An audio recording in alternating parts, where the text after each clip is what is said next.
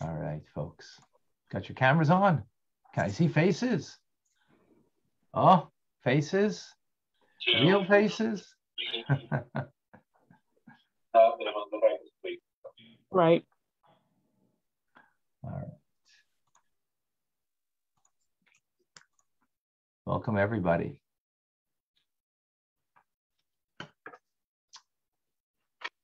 Today is a very special day. Tonight, tomorrow, it's the Rebbe's wife, Rebbetzin Chaya Mushka, our Rebbetzin, her yahrzeit. It is 34 years ago she passed away on this, actually, very, like 3 o'clock in the morning, 3:30, I don't remember exactly. I get a phone call. The Rebbetzin just passed away, and the Rebbe wanted that the family of Shluchim should be notified. So I got a phone call. Very good. Because you know why?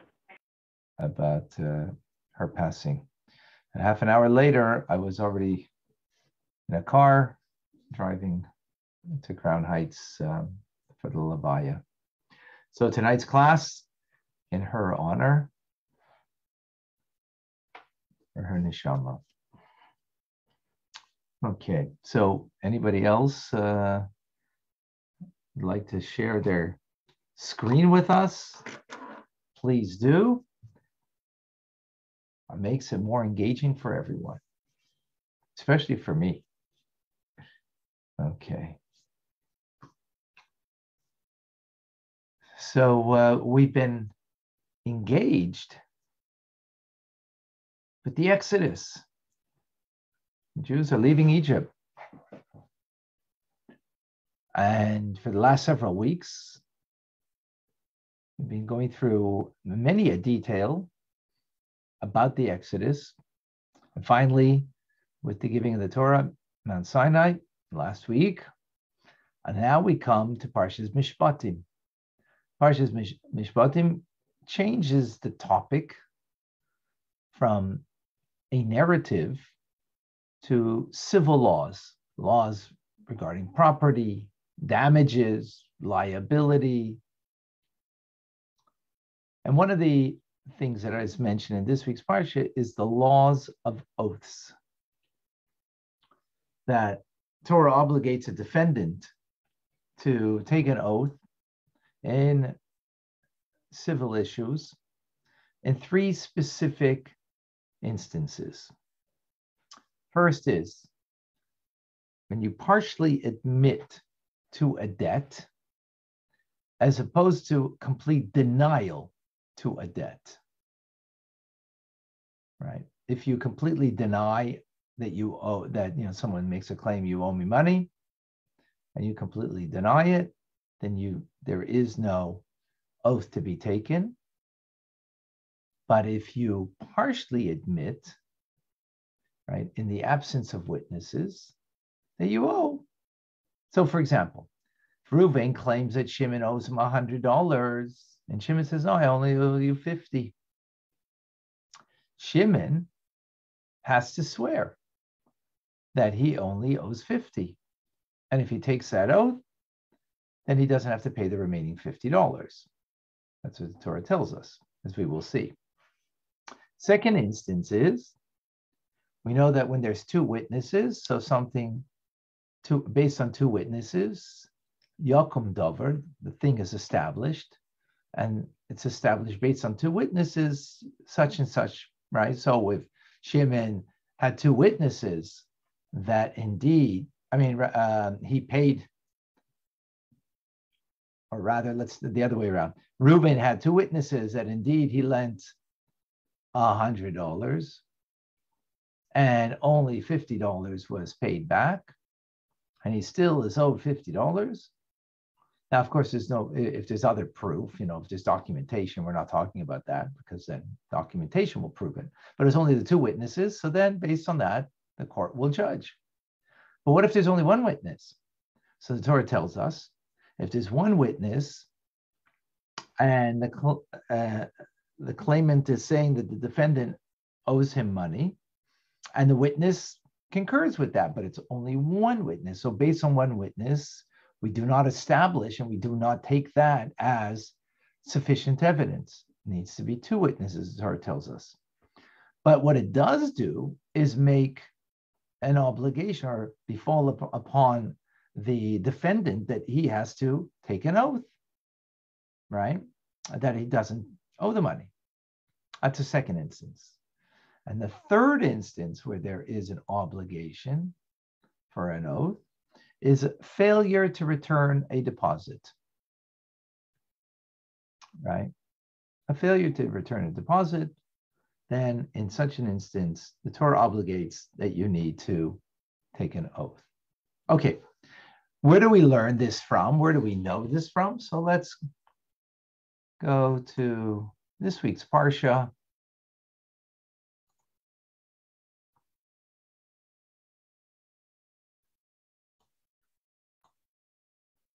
So in this week's Parsha, we have the following verse that will be the source for the first and third situation in the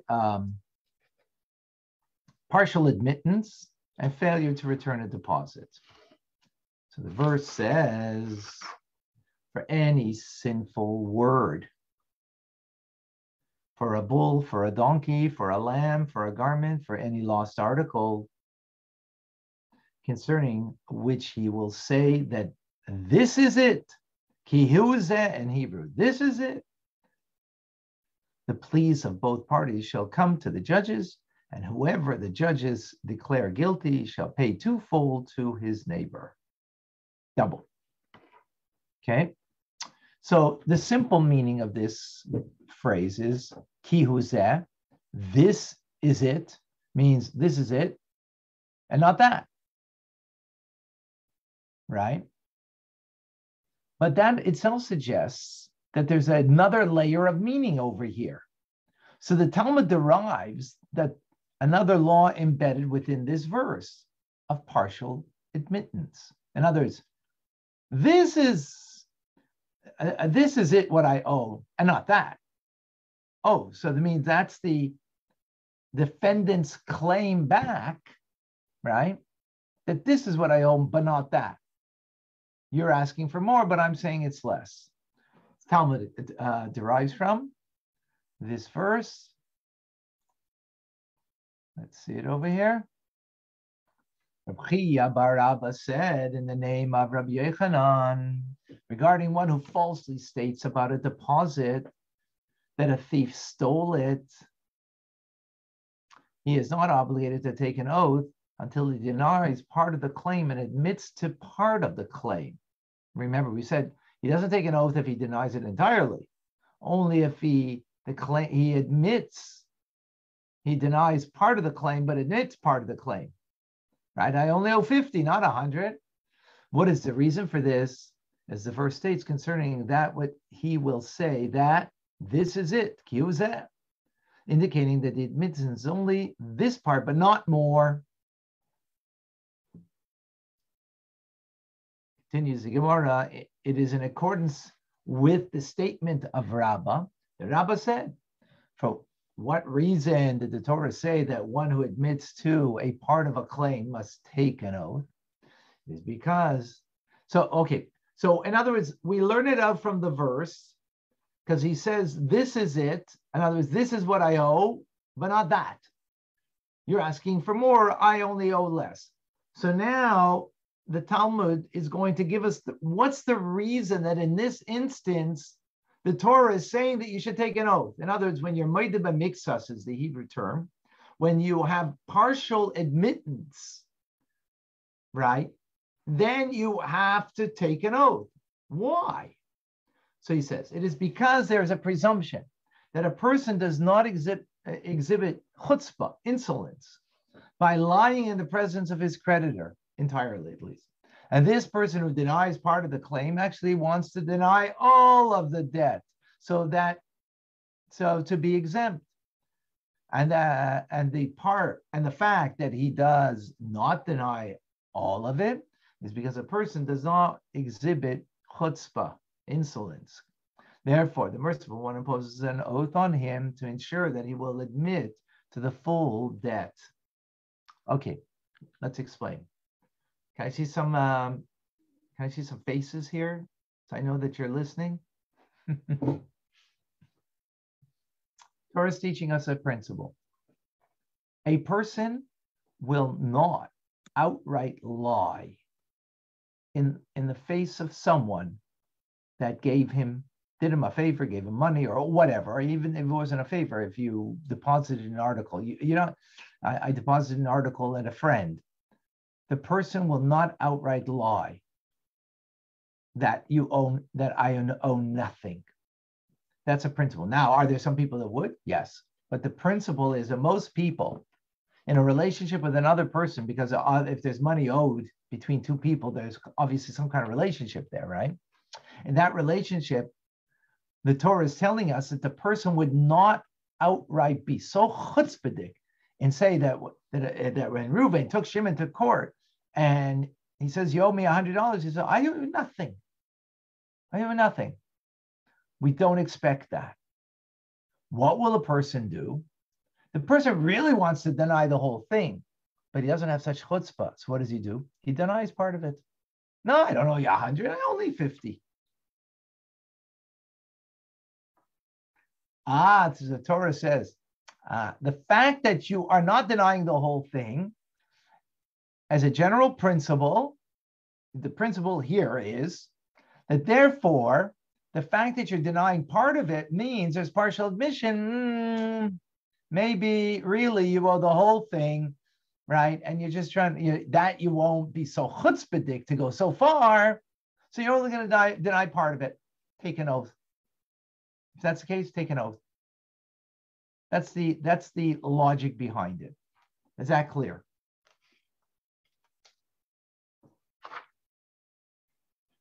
Yeah? Have thumbs up? If it's not clear, please say so. Okay, good. Now, so what do we see here? Torah is throwing upon the individual an oath in such an instance, right? Excellent. Now, Jewish law and tradition, we know how severe it is to take an oath. Because what are you doing with taking an oath? He's using God's name. And therefore, Jewish people always avoid taking oaths at all costs. In fact, many Jews who could absolve themselves, and rightfully so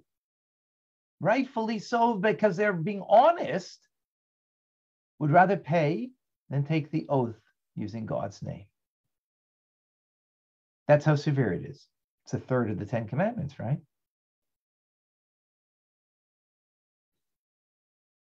So, in the rare instances that an oath is administered by the Beis Din, by the court of Jewish law, they warn the party regarding the gravity of swearing falsely.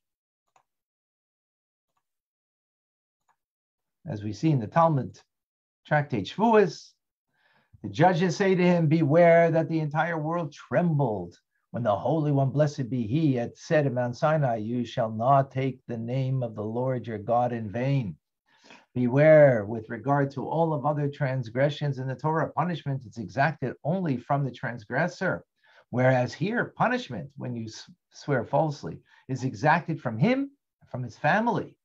Beware that with regard to all of the other transgressions in the Torah, punishment is exacted only from the transgressor. Whereas here, punishment is exacted from him and the entire world. Beware, and this is what the judges are saying to the person before he's taking this oath.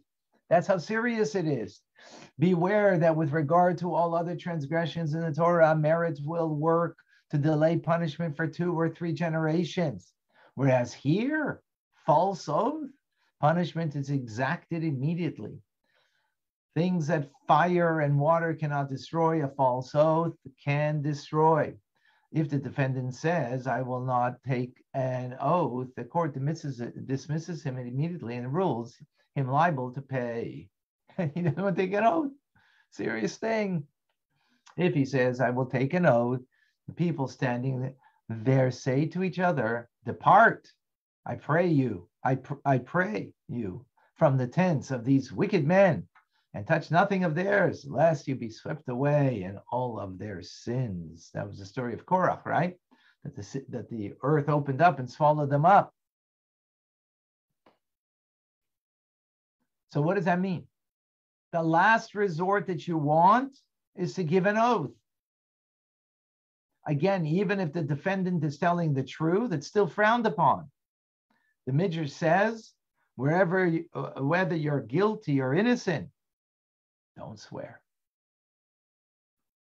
So taking this into account, so what do we have?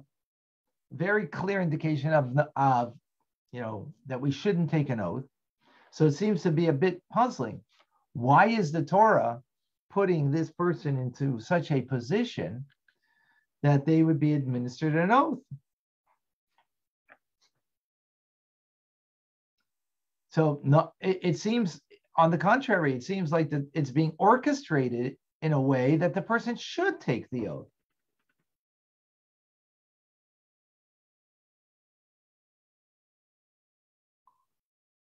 So,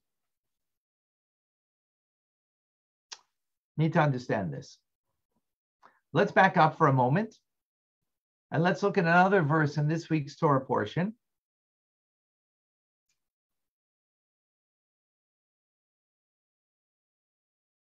It says the following. And God said to Moshe, come up to me to the mountain and remain there, and I will give you the stone tablets, the law and the commandments, which I have written to instruct them. So Moshe and Yoshua, his servant, arose, and Moshe ascended to the mount of God. And to the elders he said, wait for us here until we return to you. And here, Aaron and Hur, who is the son of Miriam, are with you. Whoever has a case, let him go to them.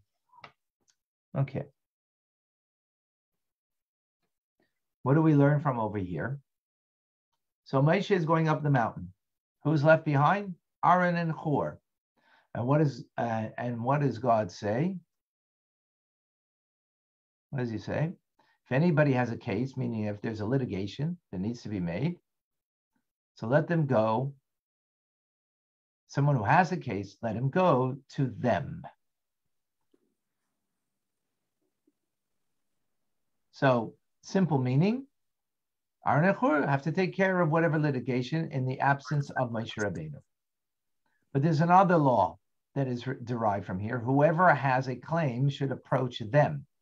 So our rabbis learned from this that the claimant must speak first.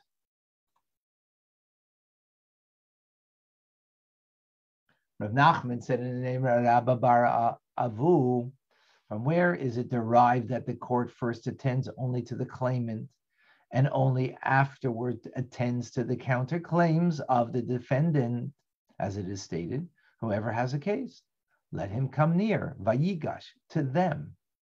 Whoever has a claim against another should submit vayigash, his claim, to them first. So what does this mean? The order here has great ramifications to our case of partial admittance, right? If the defendant would speak first,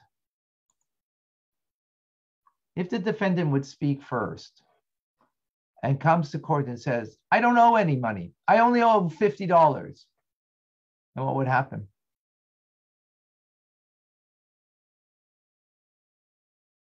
They'll make him pay $50. Right. He'd only have to pay $50. Does he take an oath? No. Why not?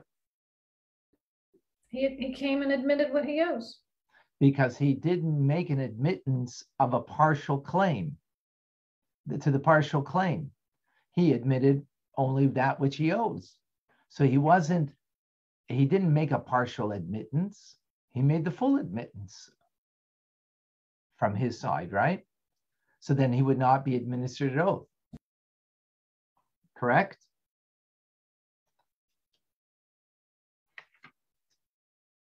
But what does the verse teach us over here in this week's Parsha?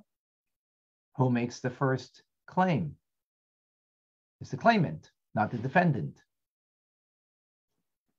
The defendant only speaks afterwards. And because he speaks afterwards, therefore, he will be making a partial admittance. And because of that, now he has to take an oath. So again, Reuven says, you owe me $100. That's the claim that's first made in court. Right? Shimon comes and says, I only owe 50. But because the order is first the claim and then the defendant, so therefore the defendant now is only making a partial admittance, and because of that partial admittance, therefore he has to take an oath. But in light of the avoidance that at all costs we should circumvent to administer an oath, right, as in this instance, have the defendant speak first. That way he won't make a partial admittance, because it's so serious to take an oath. But we see that it's orchestrated the opposite way, that indeed he should take an oath.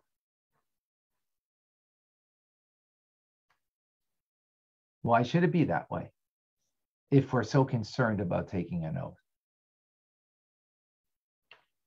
Is the question clear? Yeah? Should I repeat it? Who wants me to repeat it? No, it's good. Repeat it, Sarah? Yeah, repeat it, please. Yeah, repeat it. Okay. Yes, please. So our issue over here is we have two competing ideas, right? Two principles. One principle is that it seems that the Torah is telling us that when it comes to when it comes to a case that Reuven is claiming 100, Shimon is saying it's only 50, because he's making a partial admittance, he has to take an oath, right? Is that clear? On the other hand, we have another principle. So that's a law. But we have a principle that this seems to fly in the face of, and that is at all costs, avoid taking an oath. So why would the Torah set it up, so to speak, in a way, that this person would have to take an oath? Let him just make his claim first that he only owes $50. And therefore, he's not coming as a counter, as a defendant to the claim, and therefore he would not be administered an oath. They're trying to get the truth out of the story. Okay, fine.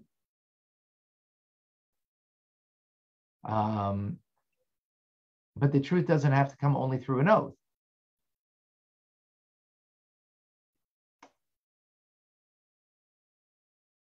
Remember, just an important concept that we've learned, we've discussed many times. Torah law is based on what the Torah is telling us, not based on logic or reason that we, in our human minds, feel that we should exercise. So we have two competing ideas over here. One is that the defendant, the claimant makes the claim, and then the defendant defends himself, right? But because of that, that goes counter to the idea of that we try in every instance that we can not to administer an oath. That's the issue. We try whenever we can not that someone should take an oath. Look at the words that the rabbis use, that when a person in fact does take an oath, it's a rare occasion because it's so serious. It's so serious. So if it's so serious, then maybe in this instance, switch things around. That's the issue, right? So it doesn't want us to ask someone to take an oath, or it's telling us that we should avoid taking an oath. It's not that the What did we say? What did we mention? What did we say earlier? We said earlier that even if you are right, and by you taking an oath, you'll be absolved from making a payment, and you're perfectly right. Better not to take an oath yet, and which then would oblige you to make a payment. But that's how serious it is, right? That's how serious it is. As we see what the rabbis say, that the punishment is very severe, not only to you, but to your family, to others, and not only, and it's immediate. It's a severe thing. It's a severe thing. So it's so severe. So, why is the Torah not dealing with it in a way that, to preempt it? That's the question. Okay. Now, the truth is, if you look in the Code of Jewish Law and Shulchan Aruch, it seems to take this into consideration. That although, generally speaking, the claimant generally speaks first, but there is a notable exception. Let us see. Shulchan Aruch says we call upon a claimant first. If there's a significant loss for the defendant, we call upon him first. So in the case of a significant loss, an exception is made. What's the distinction over here of significant loss? What does that mean? In other words, he has a reason why he didn't make the payment. Because if he has whatever stocks, for example, or he has something of value, but if he were to sell it now, he would lose a lot of money. And because of that, he didn't make the payment. And that's what he can claim. He can claim that. So there's a significant loss. So as a result, the law of who goes first would be to that individual.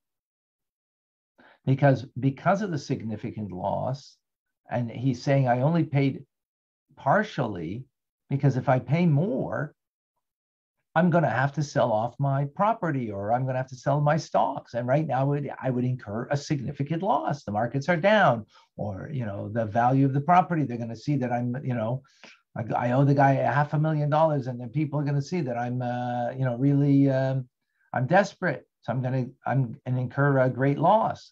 So in such an instance, the law is that person can say their part first. So that way they would not incur to take an oath. Is that clear? Yeah? Huva, I see the wheels turning. Yeah, but he's not denying that he doesn't owe. No, he said, I owe 50, I don't owe 100. So the general principle, I owe 50, I owe 100, is that maybe you're not being, you wouldn't be chutzpahdik to deny everything, but, you might be a little wily to deny part of it, right? So therefore take the oath. But in this instance, this reasoning doesn't apply, because the person is saying that if I would pay him the rest, if I would, I owe him 50. And the reason I didn't pay him 50 is because I would incur a significant loss. So I'm waiting till the markets go up so I could sell my stuff, and then I could pay him 50 million, right? Whatever the 50 is, right? So I could pay him. Even if the claimant is coming and saying he owes 100. Yeah, no, of course. If they both are agreeing, then there's no claim, right? There's no claim when when they're in agreement. There isn't an Other agreement. than the timing, the claimant might want his money now, whether it's a significant. So, right, but he's coming with the reason why he's saying. In other words, he's got a reason for why he hasn't paid. We wanted our principle before this concept was The reason why he's saying 50 is really he wants to say, I don't owe him anything, but he wouldn't have such chutzpah, right? So therefore he only says, I only owe him 50.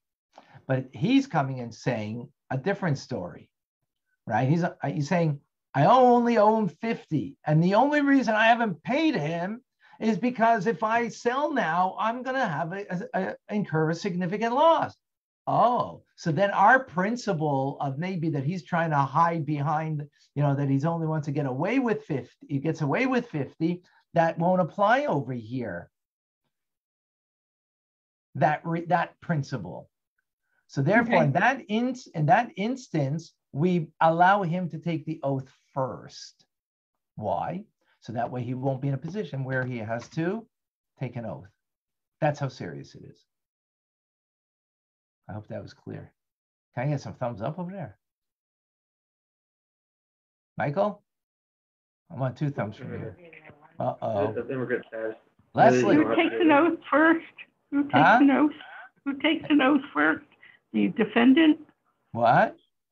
Who takes an oath first?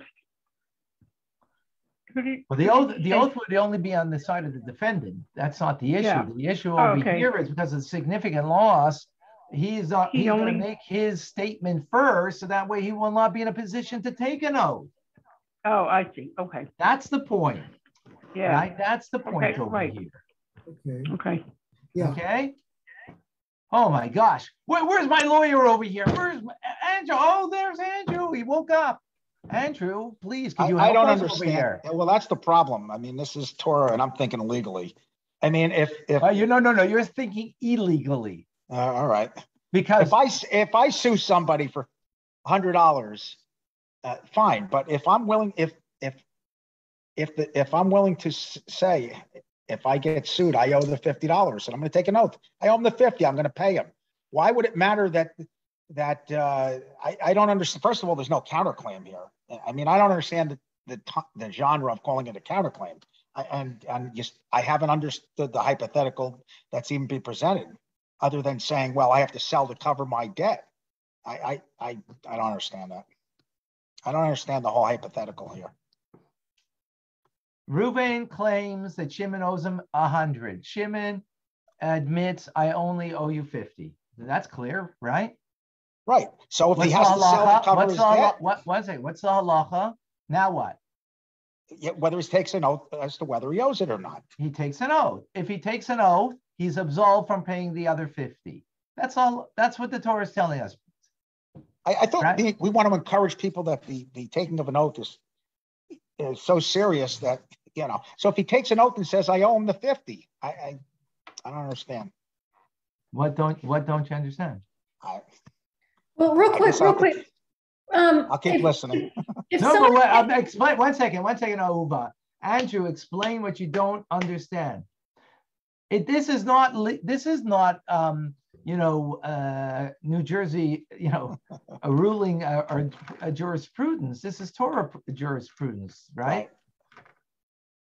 So explain to me, what is it that is not... I don't, there's no debt. I don't understand this counterclaim. There's no, a counterclaim is... It's not a counterclaim. It's not a counterclaim. That's what the defendant is saying, I only owe you 50. Right, but it's classified as a counterclaim. So, I mean, I don't understand why that's the interpretation. I mean, I don't know. I don't know what the term... It's not a counterclaim that he's now making a claim against him. In New Jersey, we have joint and several liability. So, argumentatively, if you ended up suing each other for property damage and you had more of the property damage. He's not suing back. Shimon's not suing back. Well, that's my problem. It's being called a defendant's making a counterclaim. That's what the language said. He's not making a counterclaim. That's what it said. I didn't say, where's it? No, I thought I saw in the language it said. No, he's not making a counterclaim. Counterclaim would say, no, Reuben, you owe me 50. Right. That's a counterclaim. That's not what's happening. That's not what's happening. Yeah. Right? That's not what's happening. He's admitting I owe 50, but not more. Clearly, the Torah tells us that in such an instance, the defendant has to take an oath. That's what the Torah is telling us. The Talmud taught us what's the reasoning behind here. The reasoning is that there's a principle over here that a person, right, as a general principle, by the way, there are exceptions. Like, for example, if you know a person's a dishonest person, he can't take an oath. It's only a God-fearing person that can take an oath. So you know that this guy is a mafioso. You know that this guy is just not an honest person, right? That person can't take an oath. It's only someone that the court will trust to take an oath, right? Because the oath is absolving the person from paying the $50. So it's got to be someone you really trust. Yet, even in the trusting, there's a principle over here. You know why you're going to be taking an oath? Because maybe really you wanted to absolve yourself from the $100 claim by saying, I owe you nothing. But that would be such a chutzpah that you wouldn't do it. But, to say I only owe you 50, that you can twist your mind to say. So the Torah says, take an oath, because an oath is so serious. And we're talking about a person, even someone who's an honest person, they play mind games. They play things in their head. So that's who the Torah is speaking to. It's not speaking to the untrusted person. Is that clear? What if he says, I only can pay you 50 from the Wait, 1 second. I'm going to take you to court on that. Why does he... I'm taking you to court on that. Alice, don't go further. I'm going to take you to court on that. Okay. That's not our situation. That's not what we're talking about. You bring another court. That's our Reuven and Shimon. That's Levi and Yehuda. A different court case, a different issue. Yeah, I'm gonna have to come back another time for that one. No. Let's not confuse issues over here. Okay, are we clear now, Andrew? We're trying. Okay. No, man, don't mix things up. Don't mix other points. Okay. Now, there is an instance that we just learned that Shulchan Aruch says that if a person, so then we have our issue of we have the Torah telling us that don't take an oath at all cost. So we have an instance here where this person doesn't have to take an oath. When is that? When there's a formidable, significant loss to the defendant. So the defendant will say, I only owe 50, and the only reason I didn't pay the 50 is because I will have a significant loss. So I'm waiting for my stocks to go up. I'm waiting for my portfolio, my property to go up. So then I'll sell off and I'll pay him. I don't have what to pay. I'll pay him then. In such an instance, we don't think that person's, like trying to get away with anything because he's got a valid reason. So in such an instance, he will make his statement first. So that way he will not be put into a position that he has to make an oath after the claim is made against him. Because the Torah tells us clearly, when the claim is made and then you defend yourself and you own and you admit to partially owing, you got to take an oath. So the rabbis didn't want to put a person in that position because it's very serious. So serious that a person might owe, the person could be telling 100% the truth and still will not take the oath and pay the money rather than taking the oath. Just to give you the context. Okay? Oh my gosh, I'm out of breath. It's very hard to be a lawyer. So I didn't know that taking an oath, even when you're telling the truth, is bad. Yeah, you don't want to be put in that kind of position. Because maybe there could be a little nuance, you're telling the truth, but maybe there's something, You see how severe it is what the rabbis are saying, right? Okay. All right, now I'm going to have my time made out for me. This is going to be okay. Okay. So now in the Sikha, the Rebbe does the following. Beautiful idea. It says, we know that everything in Jewish law, the halachic ruling is ultimately evolves from a spiritual counterpart. Remember, I spoke about the vessel, 30 parts of a vessel, 10, 10, and 10, whatever those are called. Everything begins in heaven and evolves down here as a ruling based on the spiritual counterpart. So what we just learned, there's a spiritual counterpart to all of this, that where it kind of evolves from. So we're going to now learn the Kabbalah, the Hasidus of this idea. Okay, what we just learned. So we're going to zoom out for a moment, at least,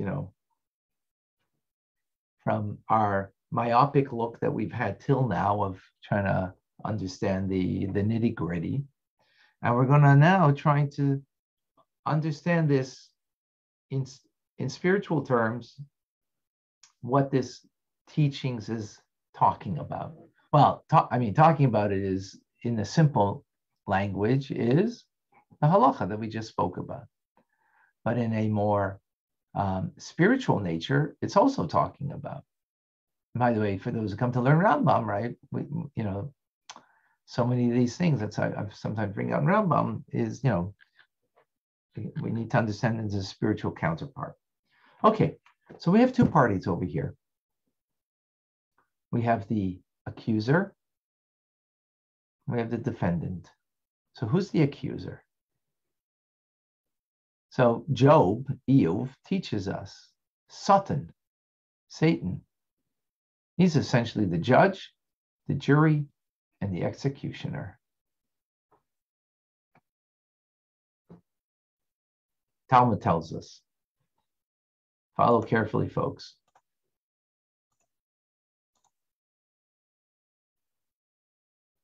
It was taught in a Braisa with regard to Satan. He descends to this world and misleads a person into sinning. He then ascends to heaven, levels accusations against the very sinner, and inflames God's anger against him. He then receives permission to act and take away the sinner's soul as punishment. Rishekesh says, Satan and the evil inclination, the Yetzer Hara, are one and the same. Wow. So we all have an evil inclination, that voice in us that convinces us to do wrong, right? That's called the Satan in English, if you want. The heavenly, and then that same voice in us, it's telling us to do wrong, that Yetzer Hara, the evil inclination. What does it do? It runs up to heaven and instigates the prosecution against us. And then what does it do? It becomes the executioner of whatever punishment that comes our way. In rabbinic literature, the Satan is referred to as the Keteger, the prosecutor. The prosecutor's role is to constantly accuse the Jewish people of their shortcomings and their misdeeds. Identify the accuser. Now let's understand what the accusation is. Following me? So now we know who the accuser is, right? Who's the claimant? That's our Yetzer Hara, that's a Satan. So now let's identify what's the accusation. So let's take the halachic point that we made over here. Partial admission. The claimant causes the defendant who defaulted, right? It isn't paid back, but defaulted on what was given them. You owe 100. That's what the Yetzer Hara does. It accuses us of defaulting of the spiritual loan that God gave us. He gave us time. He gave us the power and the purpose to fulfill, and we defaulted. We did wrong. We did something wrong. So he claims, the accuser, Satan, that the Jew sins. And now that Jew is indentured into the clutches of the Yetzer Hara. You're mine. Hey, right? That's what Satan's trying to do. Make you mine. Now, as long as the Jew doesn't do anything wrong, nothing can be leveled against them. No accusation can be made against them. Can't be a claim against them. They did no wrong. But once a Jew does something wrong, right? He does something wrong, even the slightest way that the Satan can make a claim against the Jew. So he makes a claim, you owe. And he's demanding. Pay in full. You're under my control of the Yetzer Hara. He wants to have the full spell put upon you to be in his clutches. Right? In other words, that be controlled by klipa, by negative forces, and so on, right?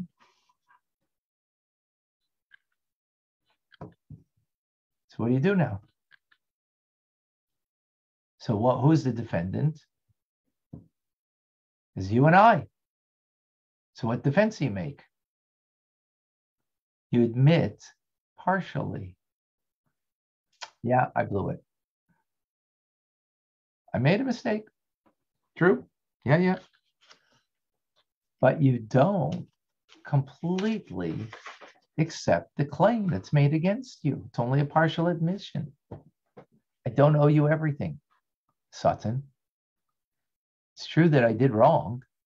I didn't do it wholeheartedly. I was caught in the moment. The truth is, even in that moment, I was really still connected to God. As the Alter Rebbe says in Tuesday, I think it's Tuesday's Tanya, if I remember correctly. Wednesday's Tanya. Chapter 24. After a sinful act, however, the sinner's animal soul, which animates the body and is integrated into it, as well as the body itself, return and rise from the negativity and draw closer to the holiness of the divine soul that pervades it. The divine soul always believes in one God and remains faithful to him, even while the sin is being committed. It's just that she, the soul, is trapped within the clutches of the animal soul that's compelling the body to sin. So yeah, sinning is wrong, it's bad. But even while we're sinning, the soul remains faithful to God. It's a momentary lapse, but it will revert back. So the Yetzer Hara is claiming that you were completely invested in this. And we claim back, no, we weren't. We were kind of compelled. Really, we're connected to God. When we deny full investiture. Temporary insanity, we claim. Admitting we did wrong, but not to the extent that the Keteger, the prosecutor, wants to prosecute us with.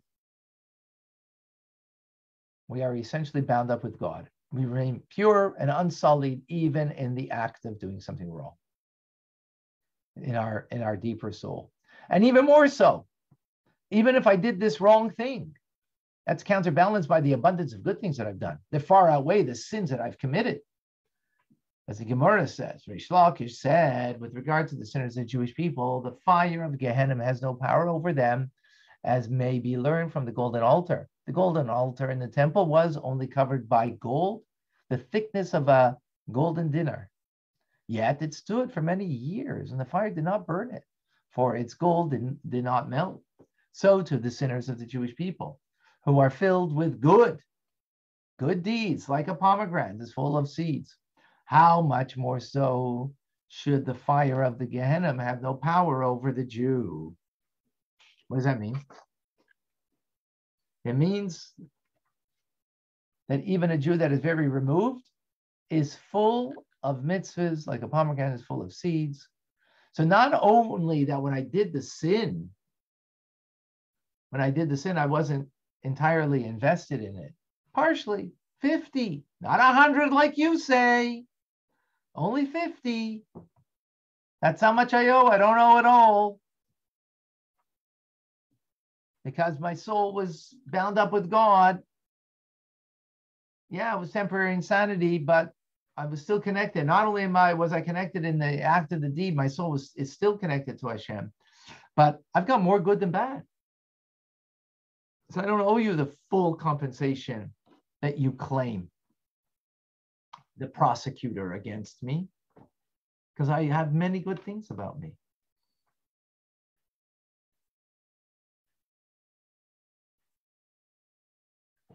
Right? That's his counterclaim. So what's the ruling now? What's the ruling?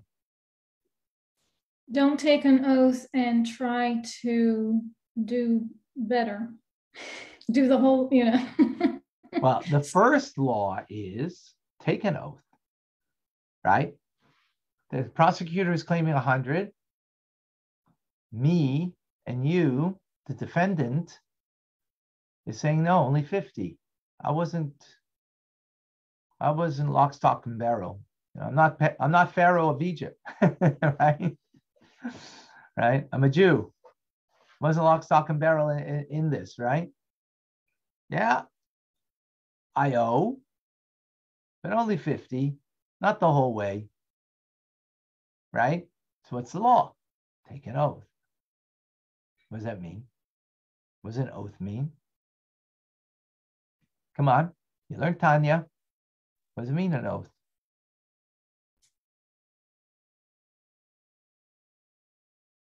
The word in Hebrew for oath is shavua. It also comes from the word soveya, which means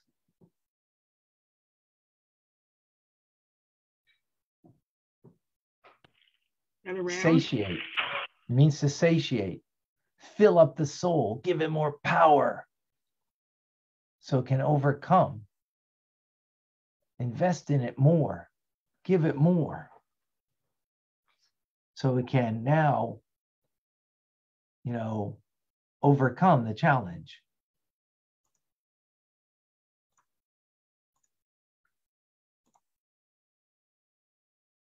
Says that the godly soul swears to be a tzaddik and not to be a rasha. Beginning of Tanya, right?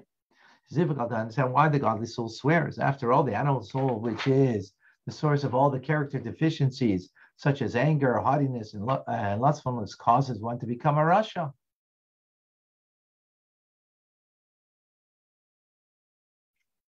Right? If so, why is it that the godly soul swears? The explanation is that the word shavua, to swear, is related to the word soveya, satiation. Satiation refers to the heavenly assistance granted to a person, giving them the ability to serve God by studying Torah and performing mitzvahs. This is similar to being in a state of satiation, full, which causes one to have strength and even more to be in good spirits. This is the meaning that we cause him to swear. We satiate him, the soul, by giving him the power that can be found in the supernal source to overcome the animal soul and not to be a rasha. This is also true when one makes an oath in real life. An oath obligates someone to overcome challenges and obstacles. The person is determined to keep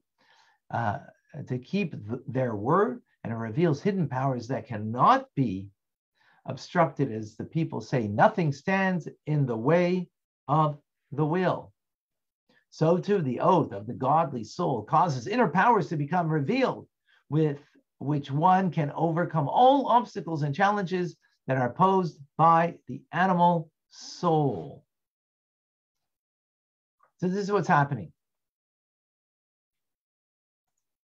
This is what's happening. Again, we failed. Prosecutor is prosecuting. You're mine. All 100 parts of you.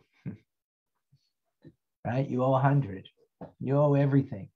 100, 10 times 10, 10 powers of the soul, right? Times 10.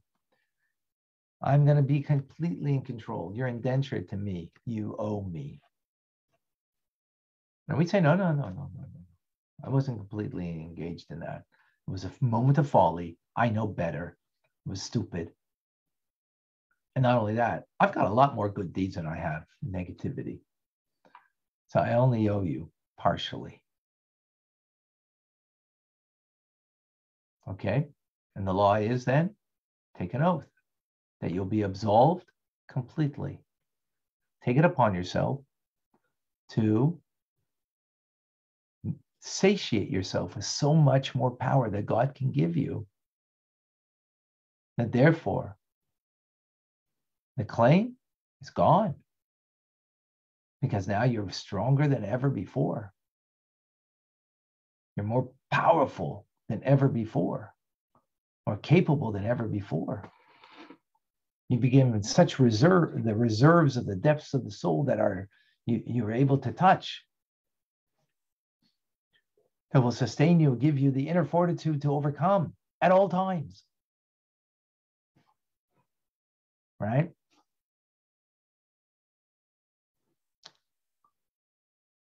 Which is wonderful, amazing. But there's one problem with that. And what's that? Think about it like in a business sense, you know. You failed in something in the business. So the CEO of the company, you know, the guy that, you know,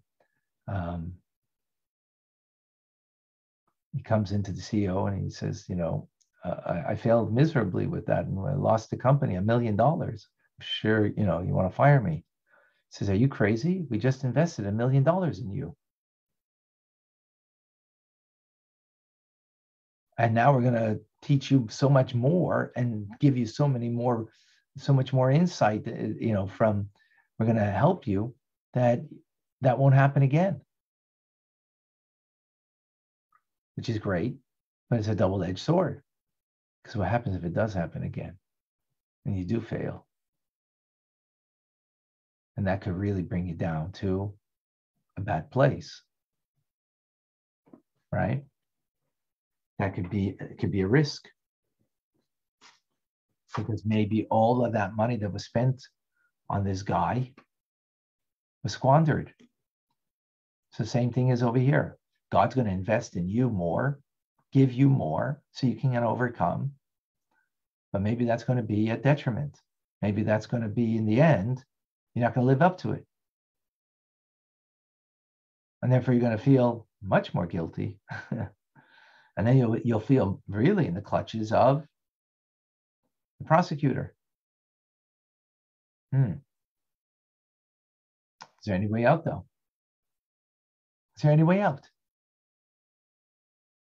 Come on. It's just the cost was actually higher for the lesson that needed to be learned. No, that's not my question. Is there another way out of this predicament? Yeah, don't take the oath. To come and admit before the claimant comes. Come and admit before the claimant comes, right? Remember that law? So what does that mean in spiritual terms? Right? So you don't need to take an oath. You want to get yourself in a position, you don't need to take an oath. You have to come before the claim is made against you. What does that mean? You follow where we're going? I didn't take you there. Make sure you pay your debts. I didn't take you there, so get rid of your own ideas. Leave the baggage at the door, because otherwise you're going to be won't get this. Okay. So I'm going to take you on a ride right now. So just follow the yellow brick road. Okay. We're going to understand this idea. So what do we want to do? We don't want the claim to be made against us. We don't want the prosecutor, the Sutton, to make the claim. Right? Yeah, there's a failing. So how do you deal with this? Well, yeah, I could be given extra power so I could overcome, but that means a greater investment. That means it's a double-edged sword. So yeah, I could overcome, but maybe if I don't, then it could, backfire and be much worse as a result. So what we need to do is that the claim isn't made, that I, right, before the prosecutor is making the claim, I am going to make the statement first. That's where we're going. What that means, don't even think about it. Okay? Promise? Let's go back. We're going to go now to understand this by understanding one of the great scholars of the Mishnah, Rabbi Yochanan ben Zakkai. We speak about him often. He was the leader of the Jewish people in Jerusalem when it was destroyed in the year 69. Famous story with him going out of the city, meeting with Vespasian and, anyways.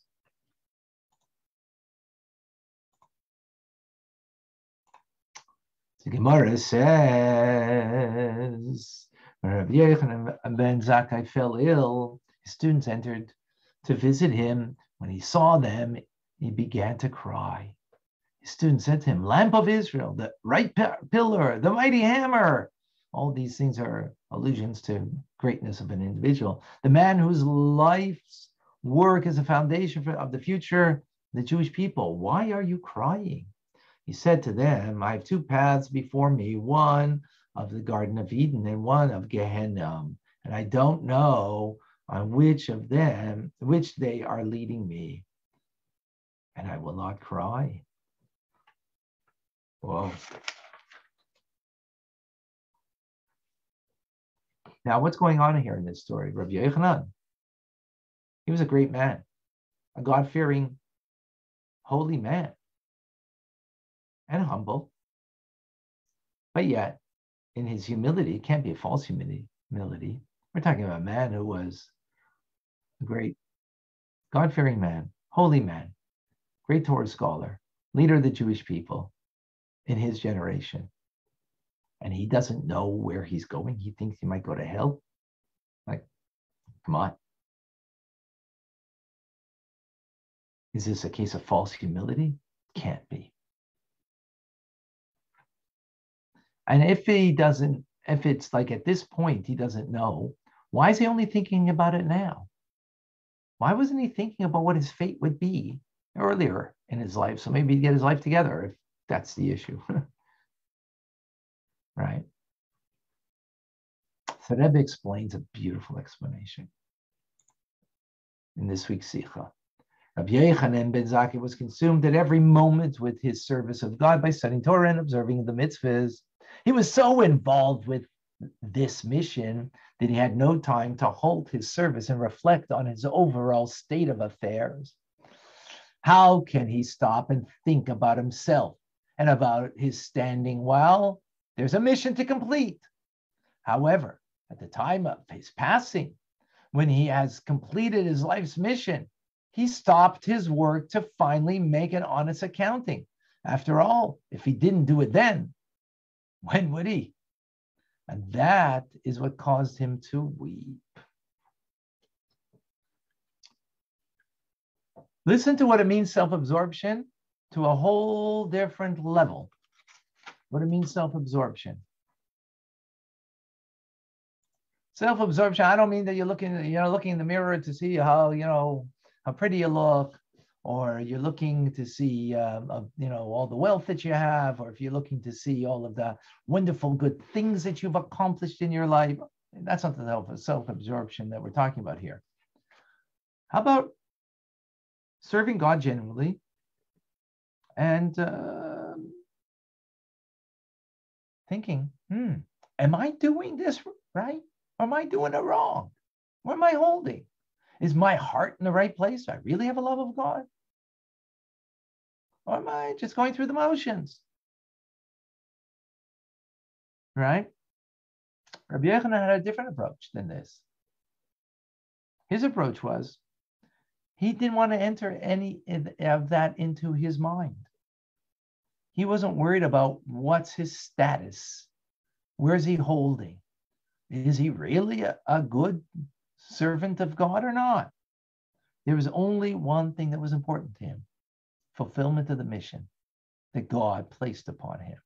And if I have an extra moment to breathe, that I could do something more in that mission, that's all that counted. Therefore, he never stopped working on it. not for a moment. So busy in his life's mission that he would never ponder. This is for him self-absorption. Thinking about what's my standing?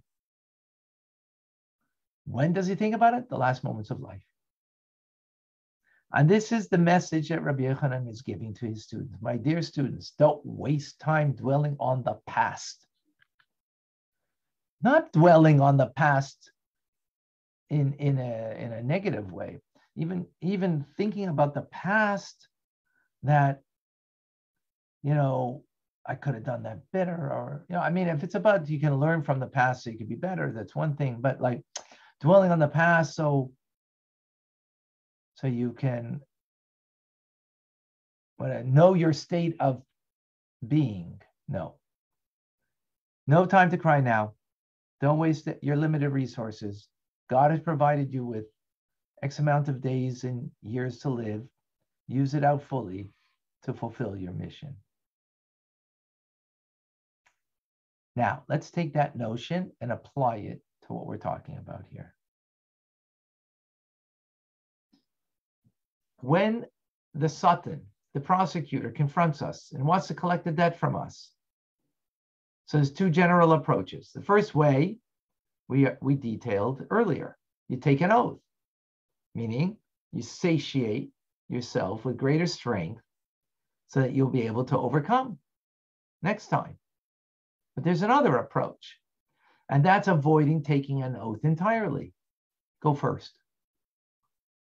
There is no court case. There's no accusation, no oath taking. This is Rabbi Yochanan ben Zakkai's approach. Instead of getting involved in a legal battle with your Yetzer Hara, you're too busy serving God and fulfilling the mission that he placed upon you. After 120, we'll have the conversation.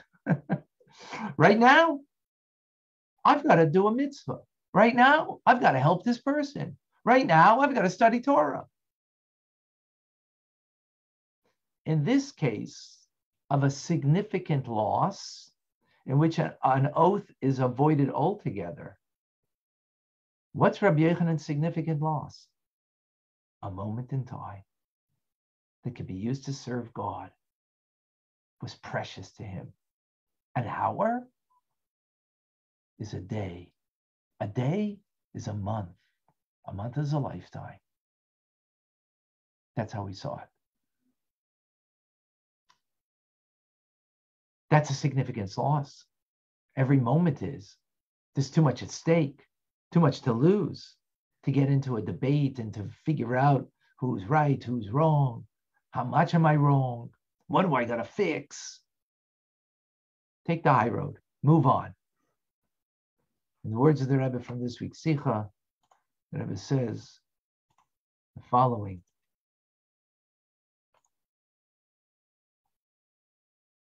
The years and the energy that God grants us to complete our mission in this world are the property of a Jew. When a Jew is completely committed to the extent that their entire being is doing God's mission, and the entire time and energy are devoted to completing their godly mission to make this world a dwelling place, then they have no time to go to a court case with the Yetzer Hara. If they take the time to go to a court case, then they are financially ruined, as their God-given time and power become devalued. They are not utilizing their precious assets, right? Time to fulfill your mission is the most precious asset you have in your life. Therefore, we accept their claim, and they are exempt from making an oath. Why? Because all they want to do is use every moment that they have to serve the purpose that they were created for. So therefore, their claim comes first, and they're exempt from an oath. They don't need to get more power. Right? All they do is focus in on what God needs from them. We are certain that they will not fall under the sway of the Yetzer Hara as a result.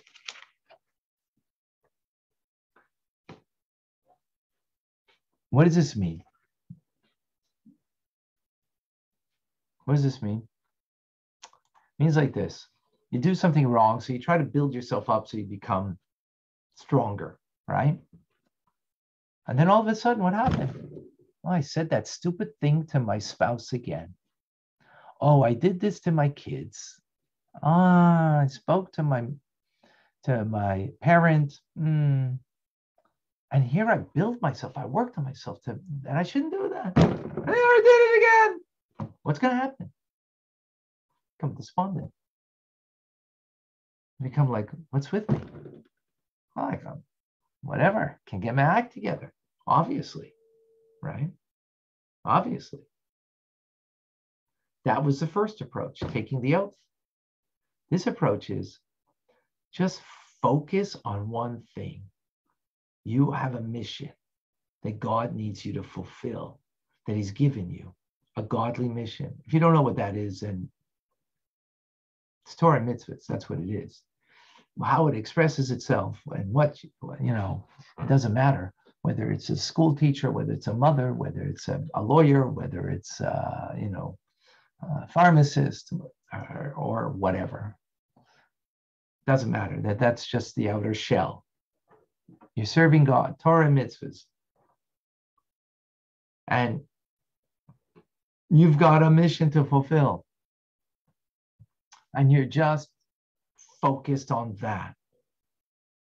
So there's no time for other things. Yeah, so in other words, what happened? Okay, you did wrong. Pick yourself up and devote yourself to that mission. Don't look back, because then you have a prosecutor who's trying to look at your negativity.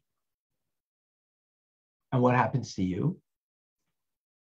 You start thinking about it. Oh, I'm not really such a nice person. I really got to work on that. Now, if that's part of your mission, fine, but that's not the point over here. The point is, don't look because you're being prosecuted and because you did something wrong and now you're feeling the guilt of it and you just, got to work. No. Focus in on what God needs from you. He put you here. He has a mission for you. If you just focus in on that, then you don't need extra power, because that is the ultimate thing that you can accomplish, that is what's needed of you. And with that focus,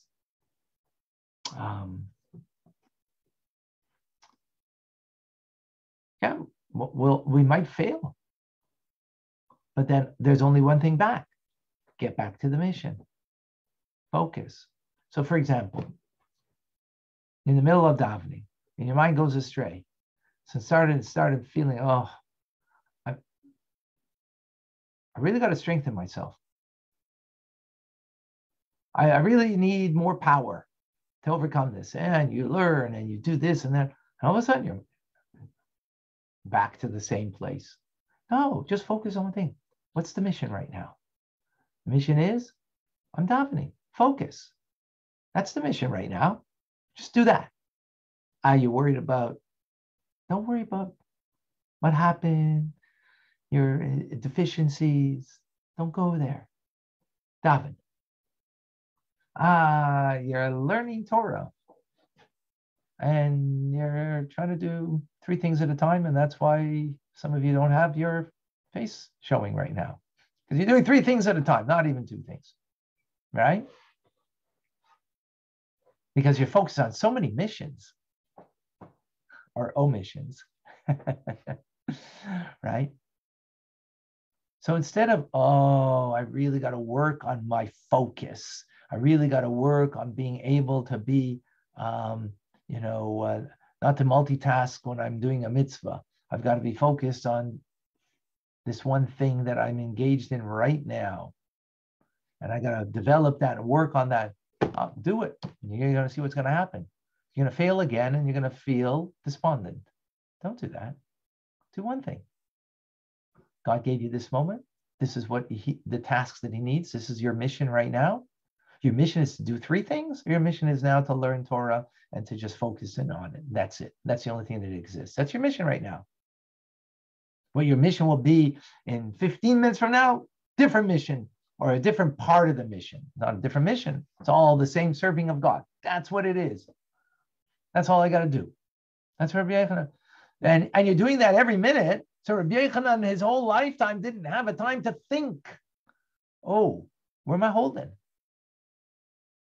That's what we need to, where we need to hold in our lives. Halavai. Because the other way can trap us. Because we're gonna, I'm gonna go to therapy, right? And the therapist is gonna tell me, yeah, you've got this nasty thing about you, and okay, here's some ways, some tools, and how to work on it, right? And not to say maybe there is, a place for it and a need for it to help you so you can overcome, but there's something greater over here than that. Focus in God's mission that He has for you. And when you focus in that you are doing God's mission right now, and whatever it is, somehow you'll find the wherewithal. And what you got to do? You failed? Okay, focus in again. Pick yourself up, refocus. And that's what you got to do.